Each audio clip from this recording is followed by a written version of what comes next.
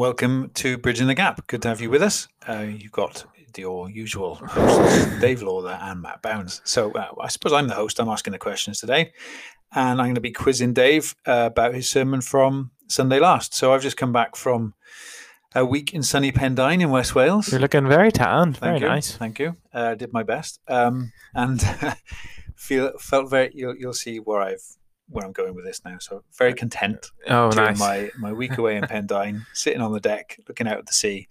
And yeah, genuinely had a real sense of contentment there. So you were preaching on contentment on Sunday, Dave. I haven't managed to listen to the recording because unfortunately it didn't happen this No time. recording. I'm not taking it personally. Techie boys. So I'm basing all this on a sort of a précis that you've given me of where you went and what you covered. So Apparently it was the best I've ever preached ever, Matt. I'll be asking around, see if that's actually the case. But why contentment? Now, I know this is a bit cruel because we kind of came up with these topics between us, you and I. But I seem to recall this was one you suggested. So why contentment? Surely there are other more pressing topics for us to look at as a church. So why did you settle on this as a topic to preach on, Dave? Yeah, I think whenever you do a topical series, inevitably you always get asked these questions like, why this topic and not this topic? Because there are so many good things to look at, especially when we doing seven topical.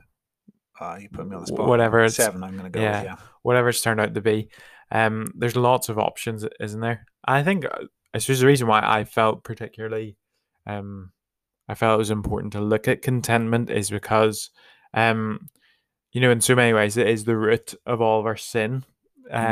We sin because we look to things other than God to satisfy our desires and needs. Yeah. So, whenever we look back on the past year, I think many of us realized, just how much comfort and pleasure we took in things that weren't of the Lord, which I know immediately sounds really harsh and nasty. But I mean that many of the distractions and other things we use to occupy our time were removed, which then whenever those things were gone, we were left reeling because we realized how much of who we are really was in those things. And I suppose, like, reflecting myself, I recognize how discontent I was in many ways. There's a book that I would like to read while I was looking for books to read on this. There's one by a Puritan, Jeremiah Burroughs, I think it's called The Rare Jewel of Christian Contentment, which the title says it all there. It's not in a lot of people. It's not in a lot of Christians. And that sort of idea of it being a jewel, it's a precious. Whenever you meet someone who's truly content, it is a very special thing. Here's a wee quote from it that I thought was helpful, just to sum up what contentment is. Here lies the bottom and root of all contentment, when there is an evenness and proportion between our hearts and our circumstances, which was sort of one of my points in the sermon, that Paul's contentment did not lie in his circumstances. Yeah. Oh, that's a great quote, isn't it? Incidentally, for the listeners, a lot of these Puritan you can get the Puritan paperbacks from Banner and stuff, but you can often get them cheap or free on Kindle,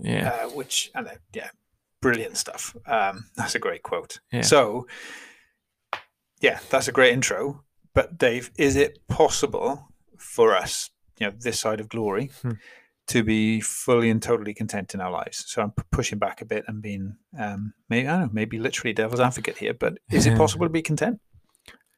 I mean, I suppose if you talk to anyone older than you, they would probably give a good answer, because you could ask them if they're content. I think, the Bible talks about life being a long distance run, a marathon, and not a sprint. So I think I sort of tried to dig into this in my second point, that Paul learnt, or was continuing to learn, contentment in every situation. So as Paul faced every situation or circumstance, he was learning that he can truly face every situation through and with Jesus, who gives him strength. Which in some ways, I mentioned church family earlier there, but like, you can see people at different stages of the journey, or learning what it looks like to be content in those situations. I think as well, at the same time, I didn't bother bringing this up because we're just muddy the waters in many ways. Like, we're also classic both and we're supposed to have a holy discontentment about some things as well. So we're just supposed to be totally content in Christ in terms of what he has provided for us, but we're supposed to be discontent with lost people in our lives, in our community, the Spirit's work in our own life, battling indwelling sin. We're supposed to have a holy discontentment to those things because they affect our contentment in Jesus. Yeah. Does that make sense? Yeah, I think it does. So our main focus here is being content with Jesus and in Jesus, isn't it? And I guess so. If I'm hearing you right, we won't be perfectly content in Christ this side of glory because we're sinners, but we can grow in that contentment in Him, can't we? And we need to. I think that's really important. Yeah. So you made a point on Sunday, apparently, about how often we find contentment in other things in life, and you've already mentioned that, not in God. So here's a how question: how do we both enjoy good gifts and find true contentment in God? So how do we enjoy the things God has given us and find true contentment in God and not let the gifts kind of take over? I think we enjoy good gifts by recognizing what they are, that they're gifts. For example, silly example, I have a watch that Amy got me, and if I spent all of my time, admiring my watch, showing it off to people, and generally treasuring it more than I treasured her, that would be pretty weird because it's a watch. Bad idea. Bad idea. But I think if people ask, if people notice that, I can't believe I'm talking about this watch. If people, ask me about the watch, I may be able to talk about how useful or helpful it is for, tracking my exercise habits, but I would want to talk about the person who gave me the gift. Like I'd want to talk about how kind and thoughtful it was, but maybe perhaps as well, how well she must know me to get this specific watch. Yeah. I think you can apply some of those principles to lots of areas of our lives, particularly material things, I suppose. But, we recognize a good gift and we think, oh, God must really know what's best for me that He gave me this gift, whatever it may be. And I suppose ultimately, as you look around, it helps you remember that, we don't lack any good gift from our Father's hand, and if he didn't give it to us, we mustn't need it. Which in some ways is part of learning contentment, to recognize that if God hasn't given it, it must be because I don't need it. Yeah. Which is hard whenever we really want the nice gazebo and backdoor setup, etc. Yeah. So whatever the thing is, those gifts, constantly seeing them as and reminding ourselves they're gifts from God's hand, and that's how we're content in them, in those things, in the right way. Yeah. So what other ways can we cultivate contentment in our day-to-day life then, all that being the case? So any thoughts, any hints and tips, if you like, on how do we day-to-day, so starting today, tomorrow, cultivate and grow this contentment in day-to-day life? I think we might touch on it later in that is sure my closing point of application, the 3 Gs. But I suppose part of growing in contentment is growing in our trust of God and who He is. So, as we reflect and read our Bibles in prayer, we remember how God has been faithful to the saints of old, to you and to the people and sort of seeing in their lives and thanking Him and learning that He can be trusted, which sounds very simple, but I think that sort of has a profound effect. Like, you cultivate contentment by learning to trust God more, because as we trust God more, all the things that the Bible tells us to do, to forgive those who've sinned against us, that's easy because that becomes easier because we trust God to be the one who will judge whatever sin it might be. It helps us give generously because we know that God's a good Father who provides for us. It means that we can, be bold in sharing our faith because we can trust God that the worst that can happen to us hastens us home, which is a scary thought, obviously. It means that, we have the courage to leave, family and property for the sake of Christ because we know that He's better. He's all satisfying. So I suppose in some ways, which sounds quite, I suppose we're probably not buzzing to think, I can cultivate contentment by, giving my money away. But in some ways, I really wanted to make that point of generosity more strongly on Sunday. But that is a great way to show that you're content in Christ, that you don't need the same things the world has. Yeah. It's the definition of one of those things in Christian life that's counterintuitive, countercultural, isn't it? Yeah. Yeah. I watched a wee video last week, and I mean, he's a flawed human being, but it was a video by John Piper where he talked about where his royalties from the books that he's written goes to. He doesn't get a penny. Yeah. He gives it all away. And watching the video, it made me laugh and appreciate it, because he was like, it's more blessed to give that away than to receive it. And I'm like, man, you're mental. I'd love that money. And he's like, I don't lack anything, and it means that we can bless Christian ministries. And what he gives away is far more than what any of us have. Yeah. He'd be a very wealthy man, wouldn't he, if he took all those royalties? That's really interesting. Yeah. Mental, amazing. I think we should probably not keep our book royalties, Dave. We should give them away. So, I'm interested to know any other passages you thought about looking at on this particular topic. So, anywhere else you could have gone in Scripture on this? Yeah. I think I mentioned one during the sermon, actually. I consider going to the last commandment, which is do not covet. Yeah. The reason why I thought, one of the reasons we struggle with contentment so much is because we do covet, because we're so busy looking at things and desiring things other than God. However, the reason I didn't do that in the end was, it's the last commandment, 10 commandments. It's a lot of ground to try to cover in a short, because you naturally then have to talk about commandments 1 and 2 before you get to. So it's just in 20 minutes, it was mental. And also, I was 22 minutes on Sunday, which was probably because you were away and you weren't tapping your watch at me. Was that both times or just the second time? Both times. Oh man, slipping. Yeah, I know.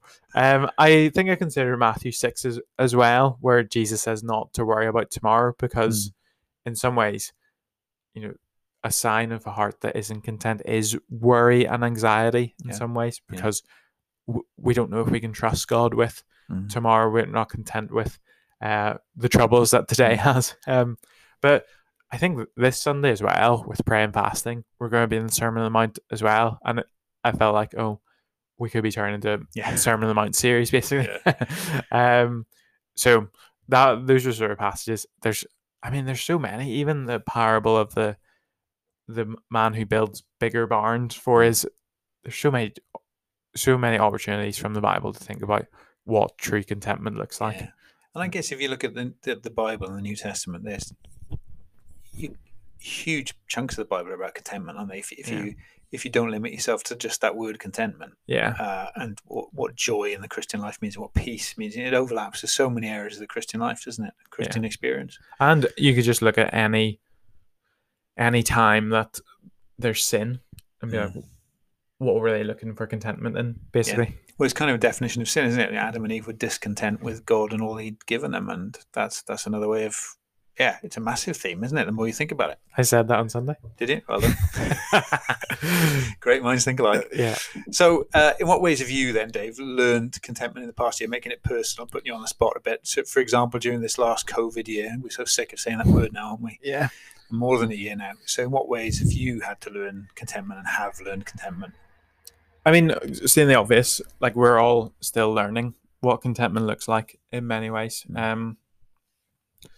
Probably not shocking, but in the past year, I think I learned contentment in regards to our wedding. It was really hard to come to terms with the fact that we weren't able to have friends and family all there for the day. It wasn't going to be the day that we always imagined it would be. It was, and actually that I think that element of trusting in God and being content in at times what he chose to, each week you're sure I just wish there's some news that gave us an idea of what the wedding will look like. And it ended up, we didn't really know what it would look like until a week before. And yet God was enough in the torrid year that we had. So I suppose in some ways we learned contentment because ultimately, if it had have just been, 5 people at the wedding, I think we would have been content in Christ, or trusted that if that had been the case, we would have had the trust that was God's timing. And I suppose, in another sense, it's weird because this is still my first year. Like next month, I'll have worked at the bridge for a year, but I think I learnt contentment in that. God was very kind to us in terms of, like if I hadn't been working here, Amy and I would have been moving to a new city, to a new church, to a new everything. And the fact that he could be trusted in all that he provided. I ended up, doing one of my G's. I was just very thankful throughout the year, because we are very blessed with what we've been given by the Lord. Seriously, not even a year yet, is it? First week of July, you've been here a year. Yeah. Feels like you've been here about 5 years now. I mean, I think that's the funny thing. I mean, in a good way. Whenever we talk about, some people ask what's your church like? I'm like, it hasn't even been a year. I don't really know in some ways. Yeah. And still, even now, some people I'm seeing feels like the first time at church on a Sunday because it's been so much Zoom. So it's surreal. Been surreal, isn't it? Yeah.